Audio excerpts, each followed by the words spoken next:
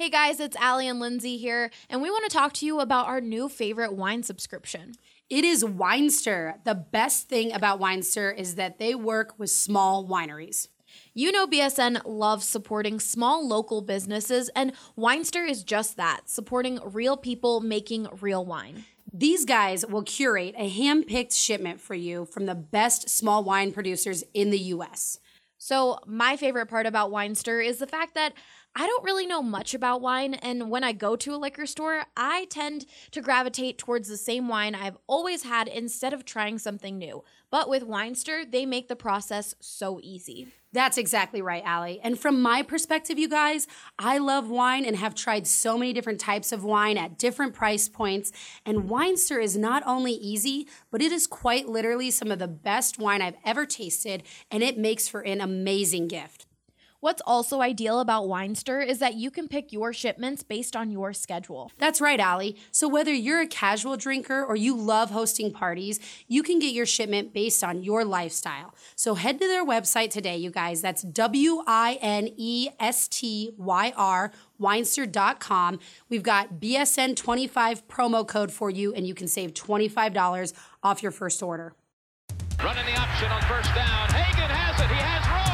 He's got one man to beat.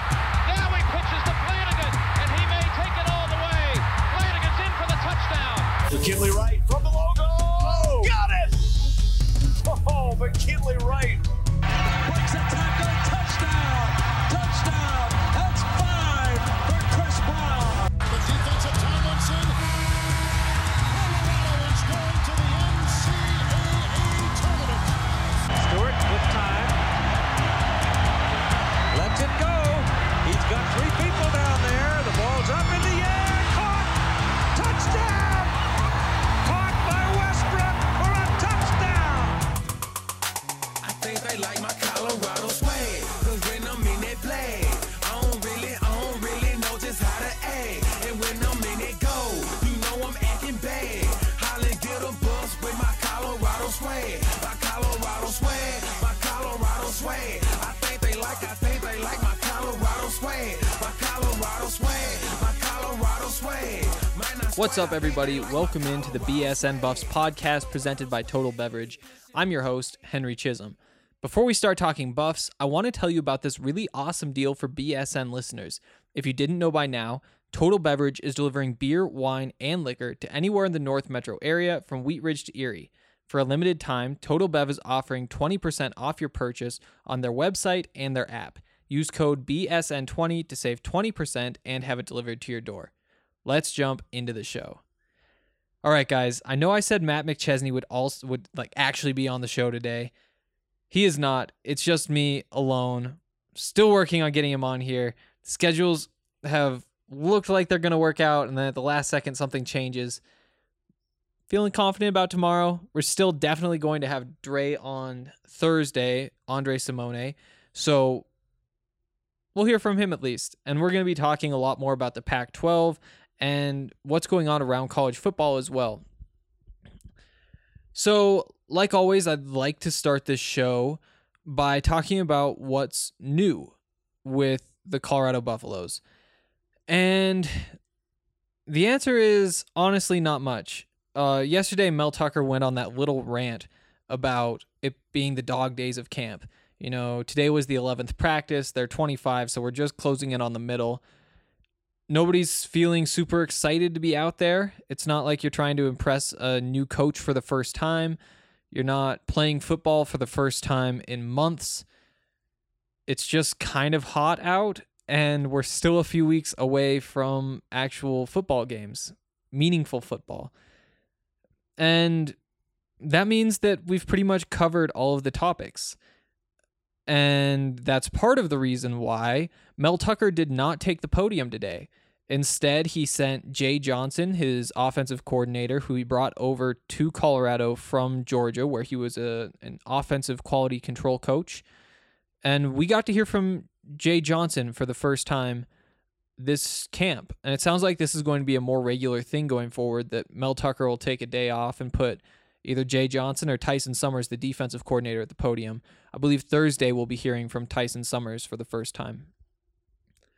You know, we really didn't learn too much that's new today. And, like I said, it's the first time hearing from Jay Johnson, getting his take on how everything's going, installing the offense. He said that, he's happy with where it's at. They basically have the plays down, the strategy down. It's just about working out the little details, making sure there are no kinks. Everybody knows exactly what to do on every single play. And it's the dog days of camp. That's what Mel said yesterday. Yesterday he said there's no flash out there. This is just meat and potatoes. We're out here working to get better. This isn't fun. This isn't, LaVisca jumping up, making one-handed catches between coverage. It's not, somebody breaking up that pass. It's just working on getting better every single day. And you can tell it's wearing on him. And I think that's part of the reason Mel didn't want to go to the podium because, the last couple press conferences, they aren't really press conferences. It's the 5 or 6 of us gathered around the podium. They were only 3-4 minutes maybe. I think one might have even been shorter than that. Everybody is kind of grinding through. I was going to talk to Colby Purcell today after practice, the offensive lineman. He had a doctor's appointment actually, and so I didn't get a chance to speak with him. So that kind of sums it up. There weren't a lot of players who were excited to be talking to the media today. I think usually when we request, we can say, I want to talk to 1 or 2 different guys, and they'll bring them out to us after practice, or they'll wander out. I think this is the first time in camp, so I've probably requested at least 16, 17 guys. This is the first time I haven't gotten one. And I think that was the same thing for a couple of the other reporters too. It's a lot of football, and it's been interesting to hear how the coaches have approached that. Mel Tucker yesterday was talking about how that's part of his job, is getting guys through this stage of camp where everybody's tired. Coaches are tired. Players are tired. Media's tired. I've just been drinking coffee all day so that I can pretend I'm not tired. But it's his job. He said that's why they call me coach. And he kind of enjoys that part of the job, being the guy who, as he says, like, you go into the meeting room, you get a feel for the guys so that you know exactly what you have to do to get them motivated. Is it about, like, this time of year, it might be saying, hey, you guys are doing a great job. I know it's hard. Keep it up. Or it might be saying, you have to focus. You can't drop that pass. It's time to really step on it. There's all these different ways that you can go about motivating guys. And Mel said that that's part of his job, and he understands that's part of his job, which is interesting because sometimes coaches say, it's not my job to motivate you. If coming out here, playing football, playing for a future, playing to keep your scholarship isn't enough for you to give it your all every time you're on the practice field, every time you're in the meeting room, every time you're in the classroom even, that's on you. We need you to do that. But Mel doesn't seem to see it that way. I think maybe he's being more realistic. Maybe he's lowering his standards. That's kind of for you to decide. But he says, I have to understand how to get these guys going through this portion of camp where I know that it's hard because there's really not much, it seems like, to be playing for.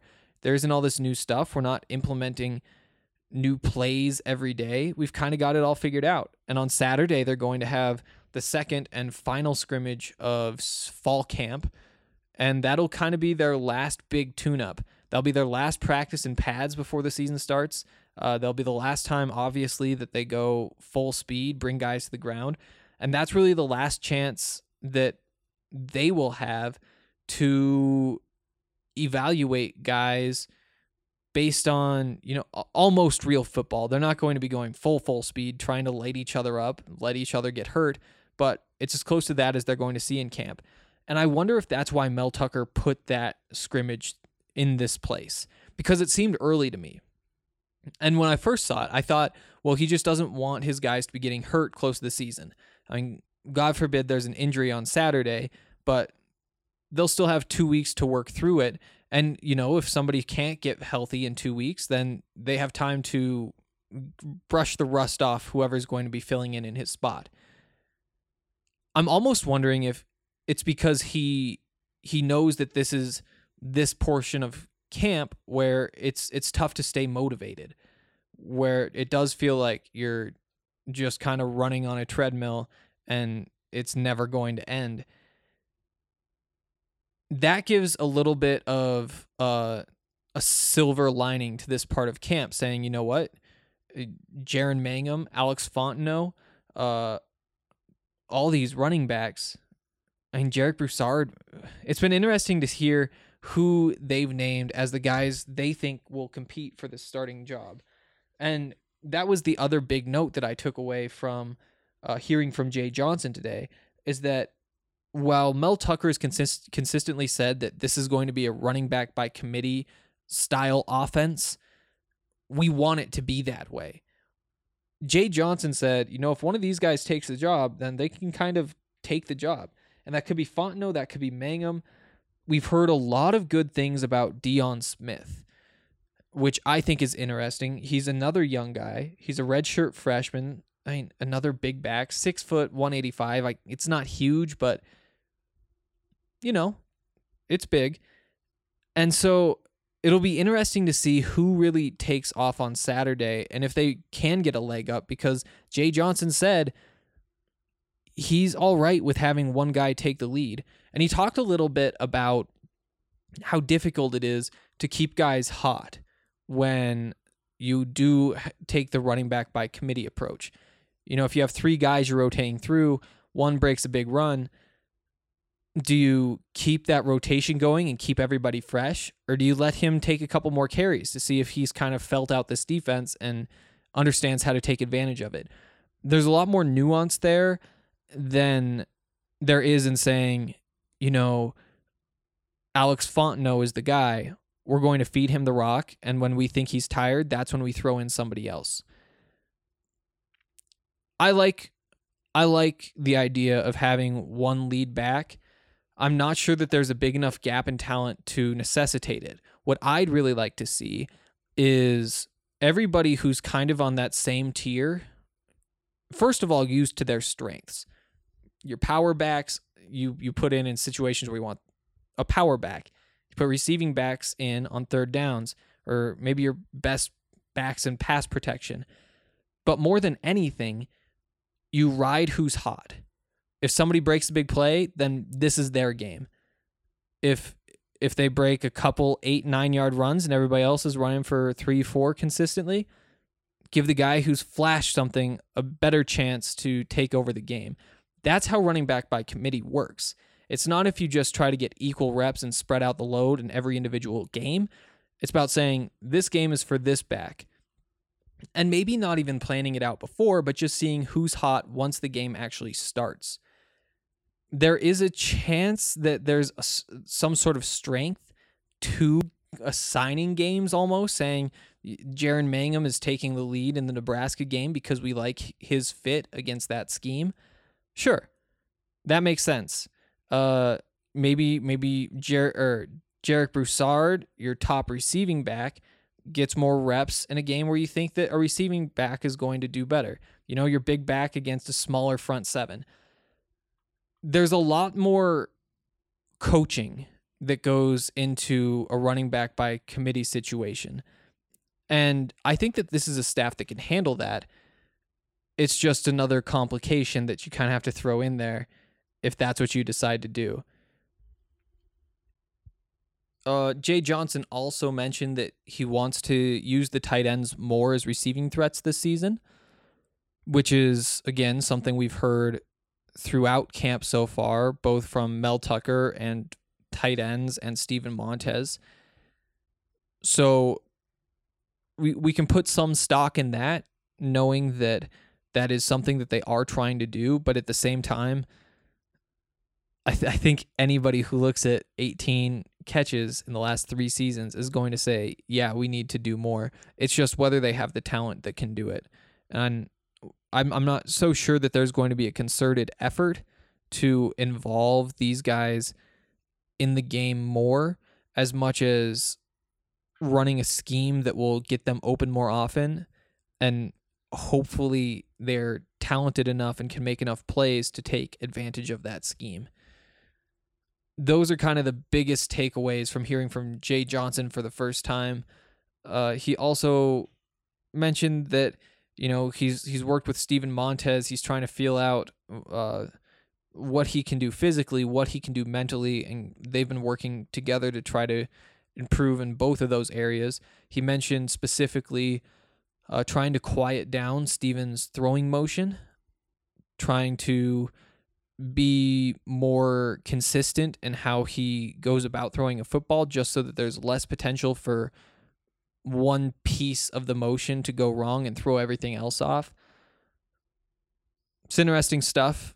But again, not much huge news today out of Buffs camp, which, isn't always a bad thing, but it's just kind of what you expect this time of year. It's time to take a second now and acknowledge Breckenridge Brewery, the official beer of BSN Denver. Breckenridge is the original Colorado beer, established in 1990 in Breckenridge, Colorado. You've probably heard of their delicious vanilla porter, their oatmeal stout, and most people's personal favorite, the world-famous Avalanche, which is their classic American amber ale. But they just released a new beer called Strawberry Sky that you guys are going to love. For you beer enthusiasts out there, they're calling this a lighthearted Kolsch ale. But for those of you who have no idea what that means, this is that light, delicious summer beer that you've been looking for. So look for Strawberry Sky at your local liquor store or any other Breckenridge beer. And make sure you also look out for the Breckenridge event calendar on bsndenver.com. We just launched it this week. You'll be able to see all of the events we have planned, and we'll be drinking Breck beers at all of them. So RSVP and have a good time. The Greg Mastriona golf courses at Highland Hills offer something for everyone. With a championship 18-hole golf course, the regulation 9-hole blue course, and 2 par 3s, golfers of all skill levels will find exactly what they're looking for. There's a lot of opportunities for families to enjoy the game of golf together here, as we do have multiple courses, all different skill levels. So it's a great place to teach and develop. Really a good way for families to, grow their skills and enjoy the game together. That was Alan Brown. He's the director of golf over at Highland Hills. If you're busy at work all day, don't worry. At Highland Hills, it's never too late to start a round of golf. Well, Highland Hills has a fantastic pay-for-what-you-play program. It is designed for the player to play after 4 o'clock or 5 o'clock in the evening. And you check in. You play as many holes as you can until dark, and then you come into the pro shop, and we give you a rain check for any holes you don't finish. We also do a really fun event, Glow Golf, on our par 3 golf course. One time a month, $25, no cart, but we give you glow balls. It's a fantastic way to have some fun with friends and get out and enjoy the nighttime and the summertime here in Colorado. To learn more and book a tee time, head over to golfhighlandhills.com today or call them at 303-428-6526. All right, moving along now.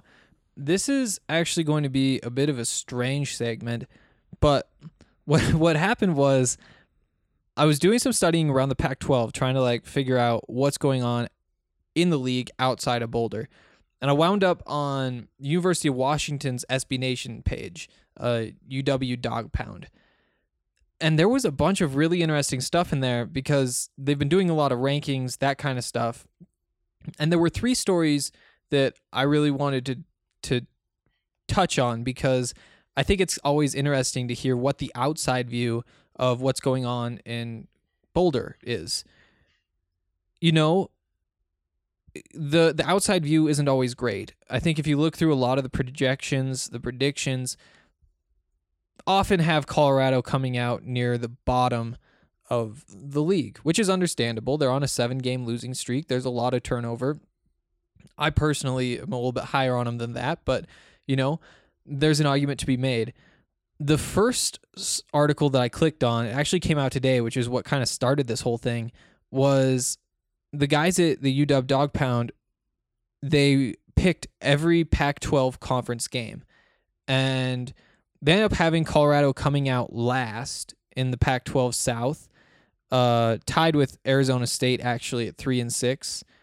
And the reason I wanted to talk about this, because that you're going to see a lot of predictions that say Colorado is 3-6 in conference. Honestly, that's about where I am on there. If you think back to the podcast with Andre last week when we picked every game and kind of made our own predictions, I think I did have them 3-6, which means outside of conference play, I had them beating Colorado State, beating Air Force, and losing to Nebraska, which makes them 5-6, one game away from bowl eligibility. So I don't think these predictions are that far off. What surprises me, though, is the games that they have Colorado winning.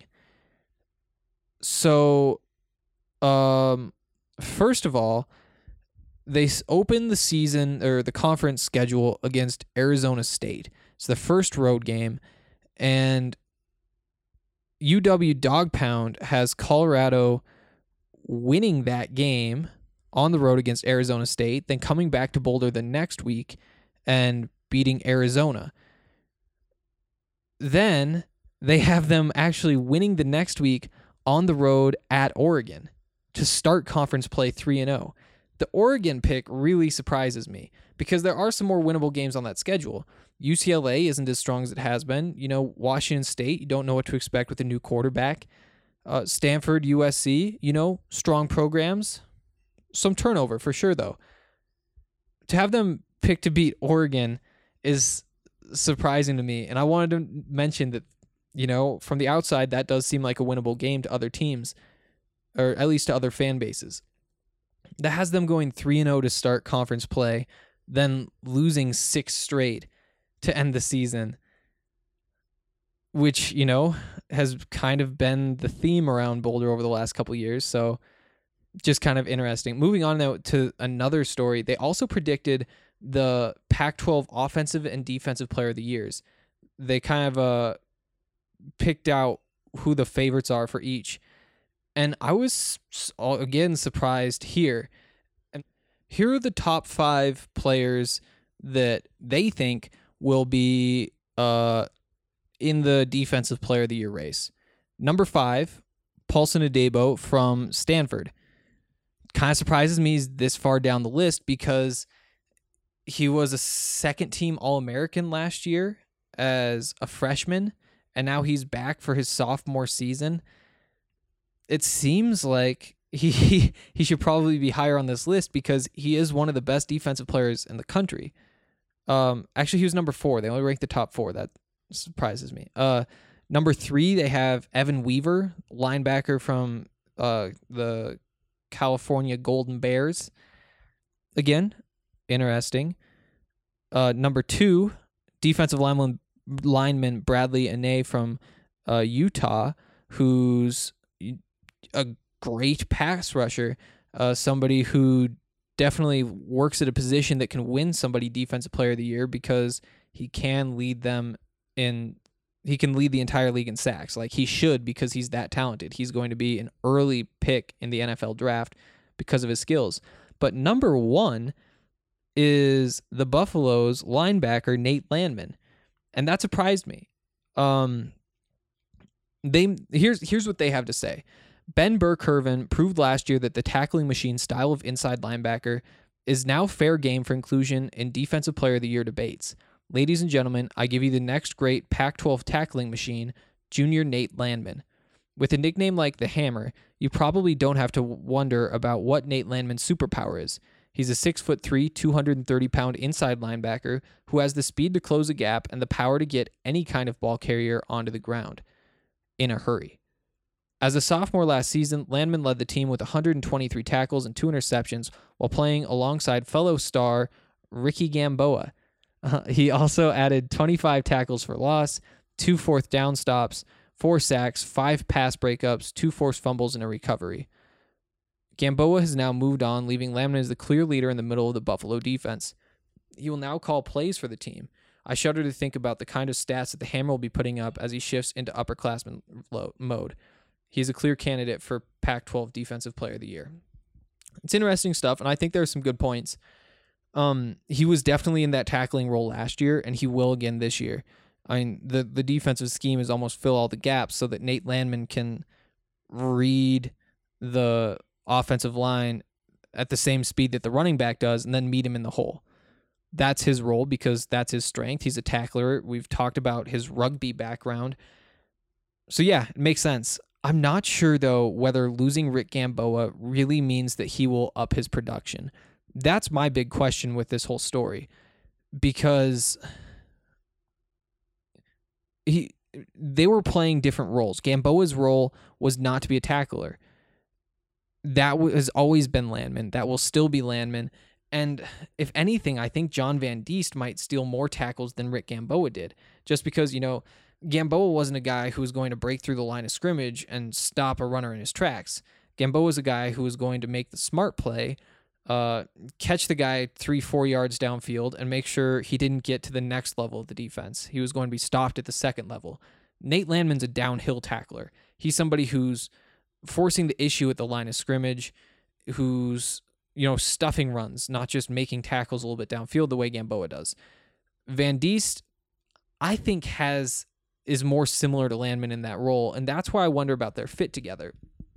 In that 3-4 defense, I would have liked to see an inside linebacker next to Landman who's better known for his coverage abilities than for his tackling abilities, because we've seen that Nate Landman has those tackling chops. That's not a question. They don't really have a better option than Van Diest in that regard, though. They don't have the option to just pick a cover linebacker, because that's just not somebody they really have on their roster right now. It's interesting, though, to hear this outside perspective that says Nate's going to be the Defensive Player of the Year. It gives him the best odds to win Defensive Player of the Year. A couple more notes. I think we've talked about most of these before, but Nate, like they said, will be calling the plays.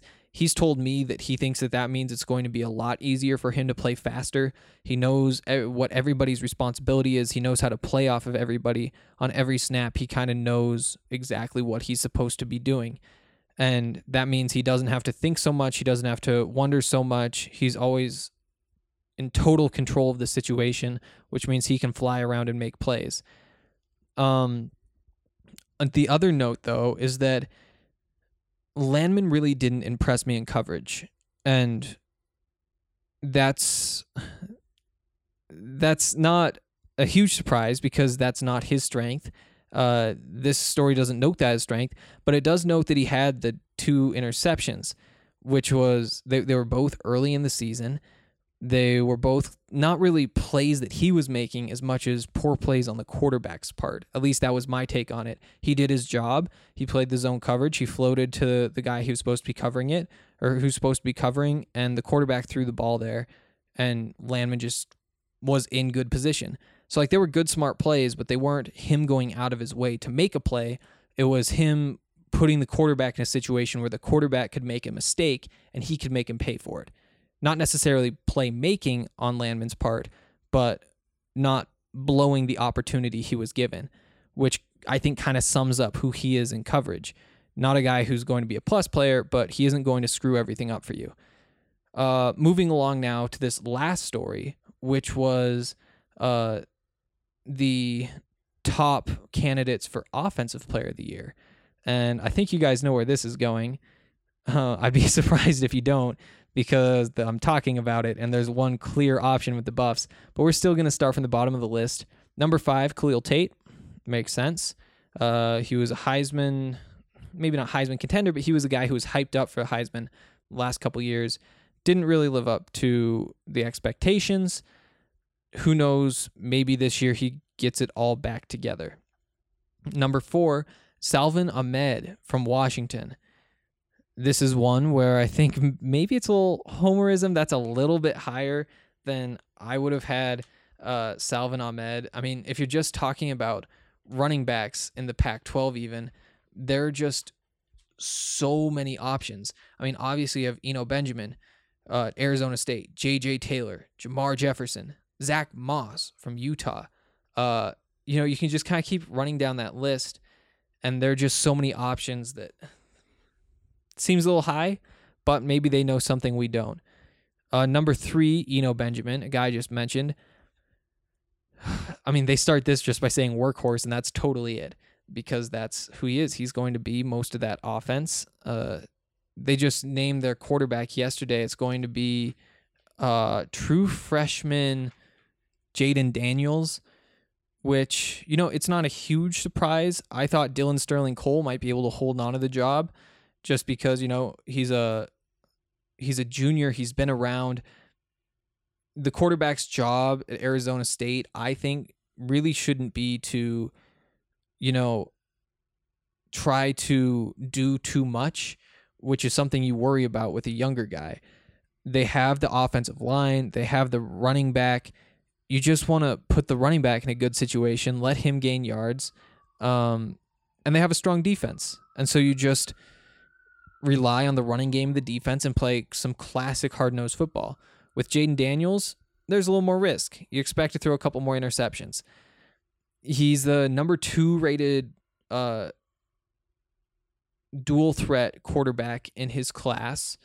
So, maybe he's still just going to be keeping on the ground, but there is some risk there. And it's not a huge surprise, but I could have definitely seen this job going the other way. Moving on now, though, because this has taken a while. Number 2, Laviska Shenault, Colorado Buffaloes. Here's what they have to say. The most dynamic playmaker in all of the Pac-12 last season burst onto the scene suddenly. In his first game as a full-time starter, Laviska Shenault Jr. caught 11 balls for 211 yards and a touchdown in a barn burner against rival Colorado State, and he just kept going from there. A mid-season injury slowed down what early on looked like a shoe-in Offensive Player of the Year kind of season for Shenault. This season, he returns with all of his health, all of his height, all of his ball skills, and all of his versatility. He's the 2019 version of N'Keal Harry, and he looks like an excellent candidate to become the first receiver to win Offensive Player of the Year in the Pac since Marquise Lee did it in 2012. Yeah, I think that's fair. I think all good points. He's most versatile. All he really needs to do is stay healthy, and he's going to be right in this competition. I don't think that surprises anybody, and I really don't think we need to expand on it much more than that because he can do everything. It's just whether he's on the field to do everything. Their number 1, quarterback Justin Herbert from Oregon. Yeah, I think that's fair. I think the award going to a quarterback makes sense. There are quite a few quarterbacks. I'm honestly surprised we didn't see more quarterbacks on this list. Justin Herbert, some people love him, some people hate him. He's definitely had down games where he doesn't look like an NFL quarterback. He doesn't play like an NFL quarterback. He always looks like an NFL quarterback. The man's 6'5", and yeah, but he hasn't been consistent, and it's interesting to hear that they think he's the guy. Again, not a huge surprise just because, he already kind of has a case to be number 1 overall pick. Tua Tagovailoa is standing in his way. I think most people would definitely give Tua the nod right now, but Justin Herbert's right there breathing down his neck. Behind him, maybe you have Khalil Tate, KJ Costello, Jacob Eason coming from Georgia back to Washington, his home, as quarterback. Like, those are all guys who maybe even if they don't have the draft hype that Justin Herbert has, just because he's so obviously in the pro quarterback mold, they could be more valuable, I guess is the word, is most valuable player in the Pac-12, just because, a guy like Khalil Tate, he can do so much for a team, even if that doesn't quite translate into draft prospect status. Yeah, so those are the stories that I wanted to touch on. I hope you guys thought those were as interesting as I did. But now, after talking about these game changers, I'm excited to tell you about some game-changing coffee. Strava Craft is the CBD-enriched coffee that has really changed lives. The reviews are incredible, so check them out. This CBD-infused coffee has taken away long-term migraines, back pain, arthritis, IBS. It has helped decrease anxiety, you name it. CBD is all natural and not psychoactive. The coffee is rich and tasty, and we couldn't recommend it more to our listeners. Check it out for yourself today and receive 20% off when you use code BSN2019 at checkout. You'll get it shipped straight to your door. All right, we have one question on the podcast post from yesterday on bsndenver.com. Again, subscribers get the exclusive right to comment. Sometimes I'm going to open those up just to hear a couple of other voices, show you guys how much fun it is to get to ask your questions and hear me answer them so that you will subscribe. Brief update on subscribers. I mentioned about a week ago on the podcast, maybe a week and a half ago, that we were trailing CSU by 1 subscription since we've launched. I think last update I gave you guys, we were up 6. Now we are up 7 as of today. So we're doing a good job. Let's keep it up. Again, code SCOBUFFS, SKOBUFFS, will get you $10 off a year-long subscription. That'll bring it down to $34.99, and that includes a free t-shirt. So really, I mean, you're paying for the t-shirt, and the subscription's free. You get to comment. You get to read all of our content that's for subscribers only on bsndenver.com.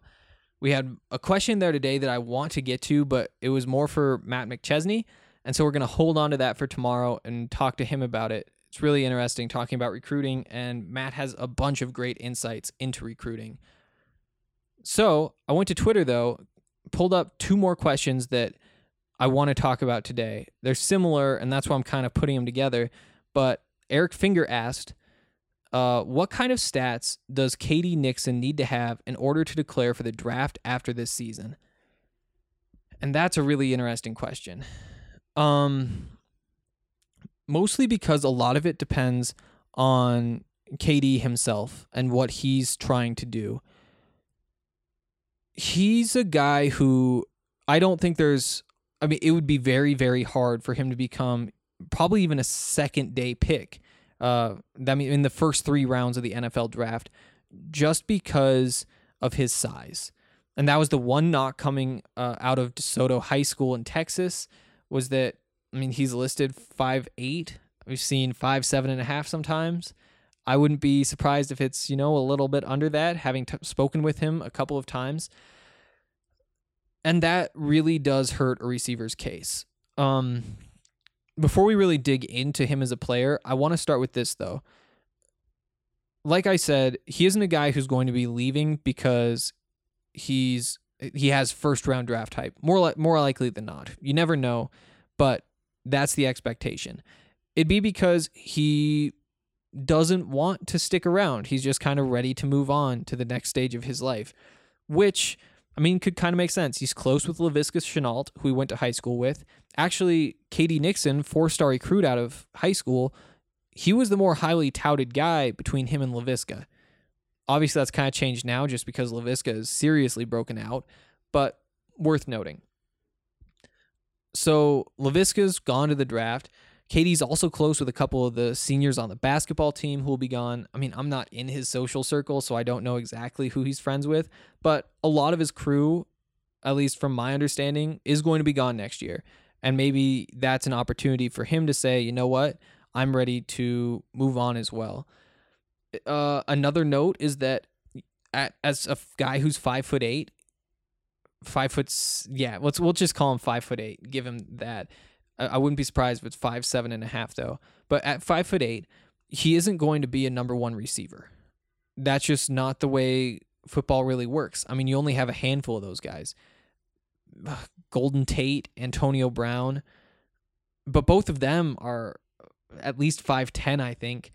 And so it's just rare that you see a guy that small become like the true number 1. Usually he's kind of working behind the bigger guy. Next year, that could definitely be Daniel Arias. I really do think that Daniel Arias is going to step into that number 1 receiver role with likely KD Nixon and Dimitri Stanley behind him. It's a great situation for the Buffs, by the way. KD, though, what's interesting about him is that he doesn't really fit an obvious role in the NFL, which back in the day would have been a death sentence to his career. That'd just kind of be it for him. He's 5'8", and he's more of a deep threat than anything else. He can do a lot of things. He is a very versatile guy. And now in the modern NFL, that kind of opens things up for him. Again, it's not going to open up enough that he probably should be leaving for the draft. He should probably wait another year. I went through and looked at where he is on some prospect lists. The 2021 draft, they have him as the 50th ranked wide receiver. Last couple years, 28, 29 receivers have been drafted. All of them have been at least 5'9". Here's the thing about KD, though. He's just so versatile. Putting him, if you guys are Broncos fans, just because, it kind of makes sense for you guys to be Bronco fans, you've seen how their offense the last couple of years hasn't been the most modern. They've kind of been stuck in the past with what they're trying to do. They want, your big receiver. They kind of, it's just a very standard idea of what an offense should be and how it should run. In the past, KD Nixon would be a guy who, because he's 5'8", would be forced into the slot. Teams would say, you know what, if you're going to make it in this league, it's going to be as a slot receiver. And so they'd put him there. Odds are he doesn't stick just because that is such a difficult position, and it's different than what he's been doing here in Boulder. The good news, though, is that is not how things work now. You look at teams like, the Rams and the Chiefs, the 49ers even, they are adapting some of these college concepts that really should benefit a guy like KD Nixon, who's a guy that you can line up in the backfield. To be honest, he looks a lot more like a running back than he does a receiver. And I've almost wondered, what if you just put him in the backfield? I just want to see what that looks like, because maybe as a running back, he has a better shot to stick in the NFL. What's going for him, though, is that he has the versatility. You can put him in the slot. You can put him a receiver. You can run screens for him. You can ask him to block. You can run these end arounds and jet sweeps, all this kind of stuff. You can put him back at returner. And that's something I'd like to see him do this year. We've talked about how Laviska really doesn't need it for his case. He does for Heisman reasons. But in terms of the draft, teams know what he is. He's a top 10 pick. You don't need to show much more. For a guy like KD, if you go back there and make a couple plays, show up on ESPN, that's going to help you significantly. Nothing boosts or nothing gets onto ESPN quicker than kick and punt returns. It's just a surefire way to get your name out there because they are so rare and so few guys have the explosiveness to make plays like that. It's seriously the easiest way to show explosion. And that's something that KD Nixon has. And we just don't know how much and whether it's NFL caliber because we can't really compare him to those guys. A guy like Antonio Brown, lightning fast 40-yard dash. A lot of these guys that you look at who are, none of them really are as small as KD. That's not, even small isn't fair to him, though. He's just short. He's still thick. He's not a guy who you really worry about durability-wise. He has had his injury troubles, but I don't think those are based on his size, if that makes sense. He's 190 pounds. I might have a half inch to an inch on him, but at the same time, he has 35 pounds on me. What he really needs to do is make plays, obviously, but also work on that 40-yard dash time. Because a lot of the guys who are in that 5'9", 5'10" range, almost all of them who've made it to the league have been 4.45 40 guys or faster. A lot of them are sub 4.4, and they're just so speedy, and that's why it's all right that they're short, because they can get so much separation that it doesn't matter that they're losing so much leverage. Even a guy like Tyreek Hill, he's 5'10". He has 2 inches on KD. So KD really does need to prove that he has the explosion to make drafting him worth it. That means working on that 40 time. Out of high school, I think the official time was something like 4.57 maybe, and there were some rumors of a 4.39. We don't really know which of those are right. Timing a high school kid's 40 is often not correct anyway because they aren't using, you go to the combine, they have everything totally electronically timed so that the score is 100% accurate. Hand timing throws all that off, and that's what's generally happening with these high school kids. So he needs to work on that. He needs to get that time down, and he also needs to produce. And I want to finish this just by going through KD's stats from last season because they kind of surprised me. You watch him and it feels like he's everywhere, and in part because he had so many touches. A lot of what the Buffs did with him was the same stuff as they did with Laviska. They'd line him up, not in quite as many different positions, but they'd throw him in the backfield, they'd throw him in the slot, they'd throw him outside, and then they'd run some screens to him. They'd throw the ball downfield as well. But here's the numbers. These are just total receiving yards game by game through the season. He played in 11 games. 112, 39, 30, 12, 97, 36, 36, 198, 9, 19, 48. So there are a couple big numbers. 198, 112. 97's right up there. Every other game, though, the other 8 of the 11 he played in, he was under 50 yards. He was under 40 in 7 of the games. Those numbers really do need to come up, and I think that's why I think it's NFL Draft Scout is the website that has all of the rankings up years in advance. But that's why he's number 50, and that's why he needs to move up another 20 spots, because not only was he small, even though you can see that big playability there, he didn't have the production. And you can't not have either of those two things. For him, he needs to have, probably, if we're talking getting drafted this year, he might need 80 yards per game, which is a lot. It's a whole lot. And we talked a little bit yesterday about how I think he's going to be featured in this offense quite a bit, just because the game plan will be get the defense to look at Laviska and put KD Nixon wherever the defense isn't looking and get him the ball. And so I think that there is potential for that. But for a guy like him to not just make it to the NFL, but be so sure of his chances in the NFL that he's willing to stop going to college and give up his degree, assuming I don't think he can graduate this spring. I haven't heard, though. You need that guarantee, and to have that guarantee, you need big-time production. The good news, offenses are more apt to utilize him now than they were even 5 years ago. If he gets put into the right situation where they don't just say, show me what you can do as a slot receiver, they say, we are going to have packages of plays for you where we line you up in different positions, where we get you the ball and let you make plays, then he can succeed at the next level. Maybe even as a slot receiver, and we're going to get a better idea of what he can do there this season. I really do believe. I think that he will be spending more time in the slot, and we know that he's going to be running more of those intermediate routes that will show off his route running ability, and we'll really know if he has it or not. It looks like he does. He has the quick feed. It makes sense if he does, but he just hasn't been given an opportunity to really put that on display. To be an NFL slot receiver, though, it has to be just perfect footwork, and I'm not sure he has that. That's something that would probably take some time for him to learn. It's just if a team sees that he has enough explosion that it will translate to the NFL and they can build part of an offense around him, that he really does have a chance to go this year, and that's going to take a big season. The other question that I want to talk about is, in that same vein, how many Buffs do you think will get drafted next year? That comes in from Nicholas Geyer.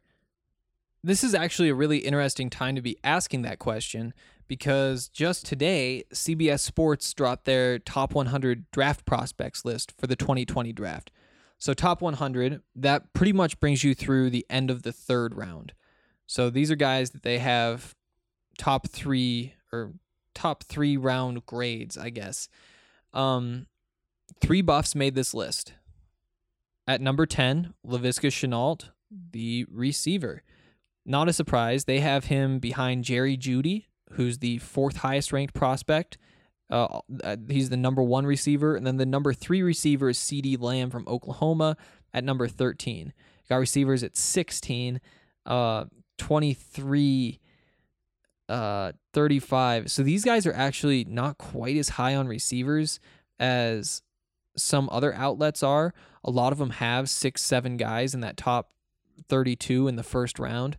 So Laviska really is competing with a lot of guys for this early receiver status, just because there are so many options out there for teams to choose from. The second highest Colorado Buffalo on the list at number 55. So this is toward the end of the second round. Quarterback Steven Montez. It's interesting stuff. I think that there's some projection there saying that he does take a step, but although I do think that's on the high side, I don't think it's out of line necessarily. Then 12 spots behind him, 67, top of the third round, Mustafa Johnson, the defensive end.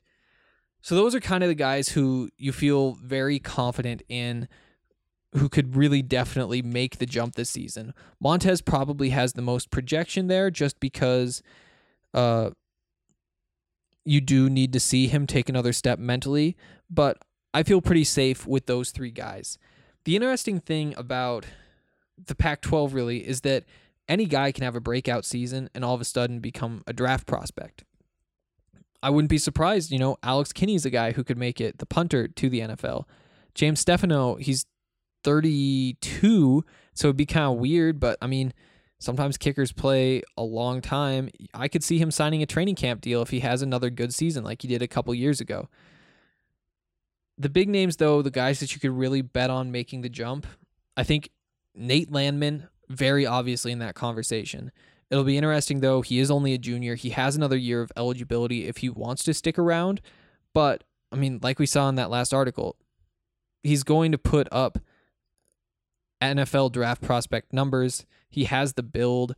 He has the athleticism. It's just whether he wants to go now or whether he wants to wait. Sticking to the defensive side, I think Delrick Abrams might have a chance. Again, needs a big season to get there, but he has the length the NFL teams are looking for. I don't know whether he's one of those guys that you think of as very coachable, but I do think that if he has a big season, he could definitely make the jump. Where it gets really interesting to me is along that offensive line. We know that the line hasn't been a strong point for this team, but you have a guy like Arlington Hambright who has NFL size at tackle, who's transferring in from Oklahoma State. He could make the jump. He has a good year. Wouldn't be totally surprised to see it.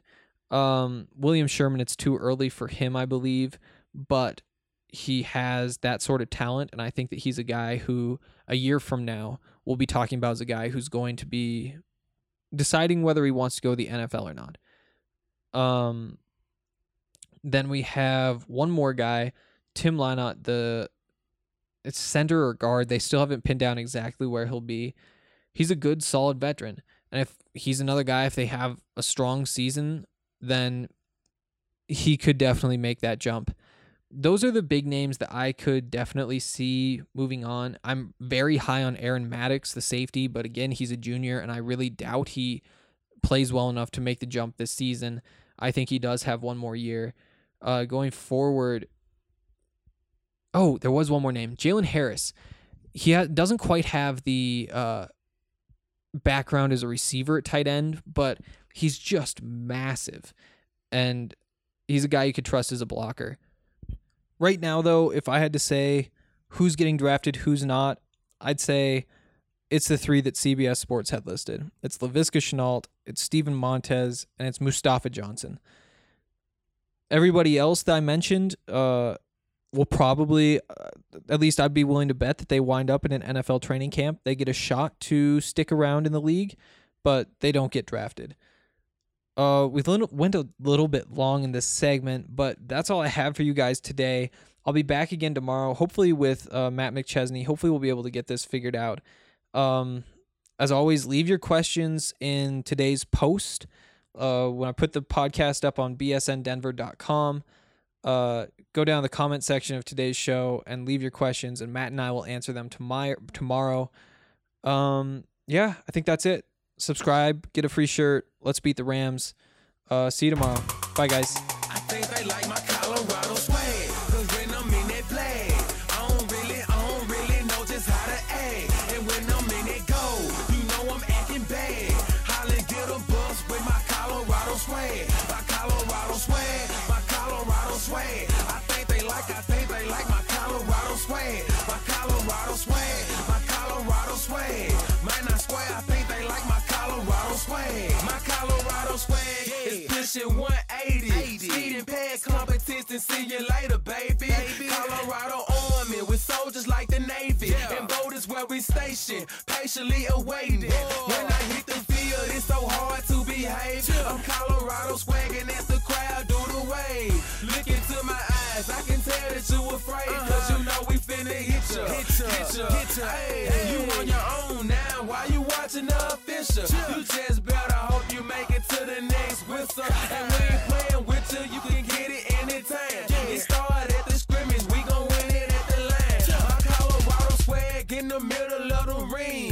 Throwing blows, knocking down team after team. I think they like my Colorado swag, cause when I'm in that play, I don't really know just how to act. And when I'm in that goal, you know I'm acting bad. Holla, get a bus with my Colorado swag. My Colorado swag, my Colorado swag. I think they like my Colorado swag. My Colorado swag, my Colorado swag.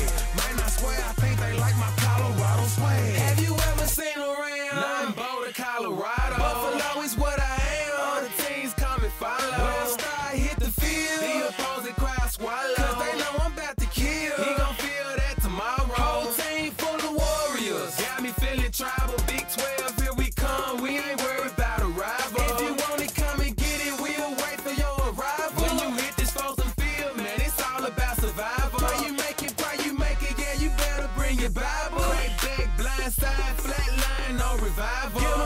Get them bucks, mess them up, we say we got them. If we don't, then we'll get them. When we see them, then we have them. Like my Colorado swag, cause when I'm in that play, I don't really know just how to act. And when I'm in that goal, you know I'm acting bad. Holla, get a bus with my Colorado swag. My Colorado swag, my Colorado swag. I think they like my Colorado swag. My Colorado swag, my Colorado swag. Man, I swear I think they like my Colorado swag. I think they like my Colorado swag. Cause when I'm in that play, I don't really know just how to act. And when I'm in that goal, you know I'm acting bad. Holla, get a bus with my Colorado swag. My Colorado swag, my Colorado swag. I think they like my Colorado swag. My Colorado swag, my Colorado swag. Man, I swear I think they like my Colorado swag.